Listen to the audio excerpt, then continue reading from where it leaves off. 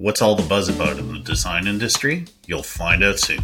My name is Antonio Holman, and I am the founder and creative director of Studio 321B Limited.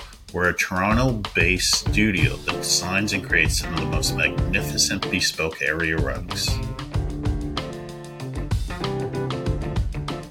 Good morning and welcome to the first episode of Sipping Tea with Tony.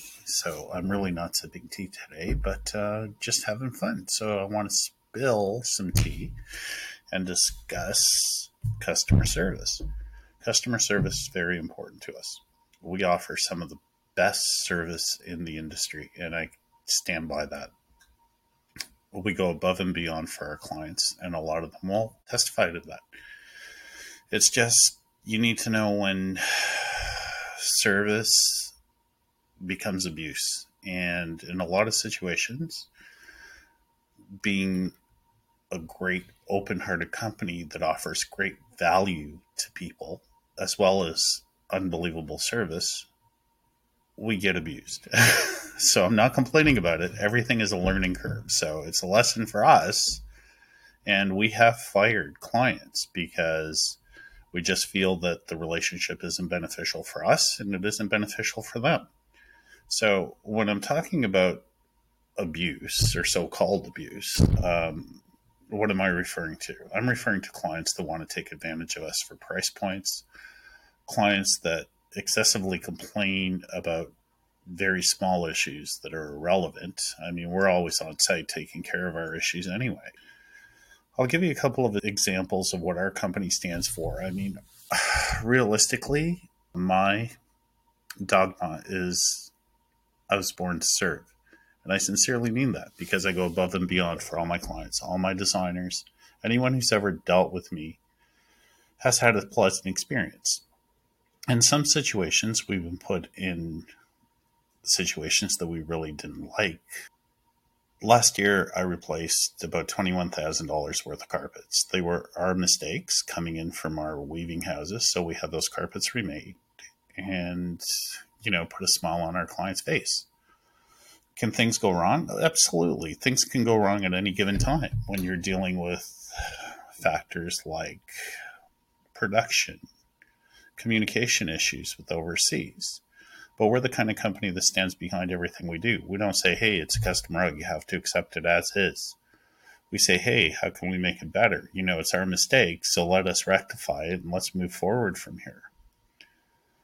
In certain situations, we've been put in positions where I've had to walk away from clients because realistically our price points just weren't good enough for them. I mean, they're looking at $17,000, $18,000, $19,000, $20,000 carpets and they want us to reproduce them for like $3,000. I mean, our average budget on a carpet like that is probably like $7,000 to $10,000. We're half the price of everybody else. Our quality is so much better. Our designs are excellent. And our customer service is second to none. So I'm going to share some of these stories with you. One that recently came up is we made this awesome rug for a client. And the client didn't like it. They refuted it. So I offered to make it back or to make a new rug for them. That wasn't the situation. They weren't happy. So you know what? We offered a refund to the designer. We offered to pay her what she paid us, and we were going to move forward from there.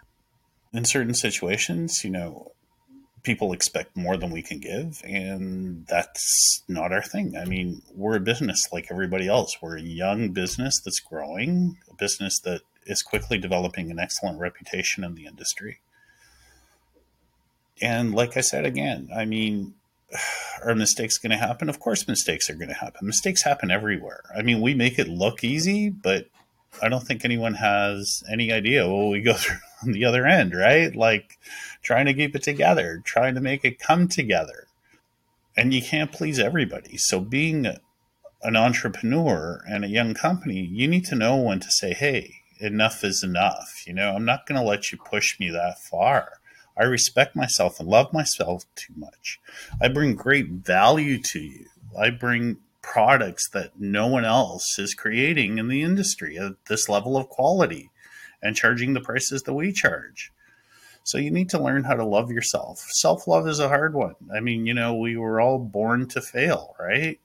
I mean, at least that's what I've seen. But I turned it around to born to succeed, not to be afraid of succeeding, not to be afraid of being worthy, not to be afraid of being loved and loving yourself.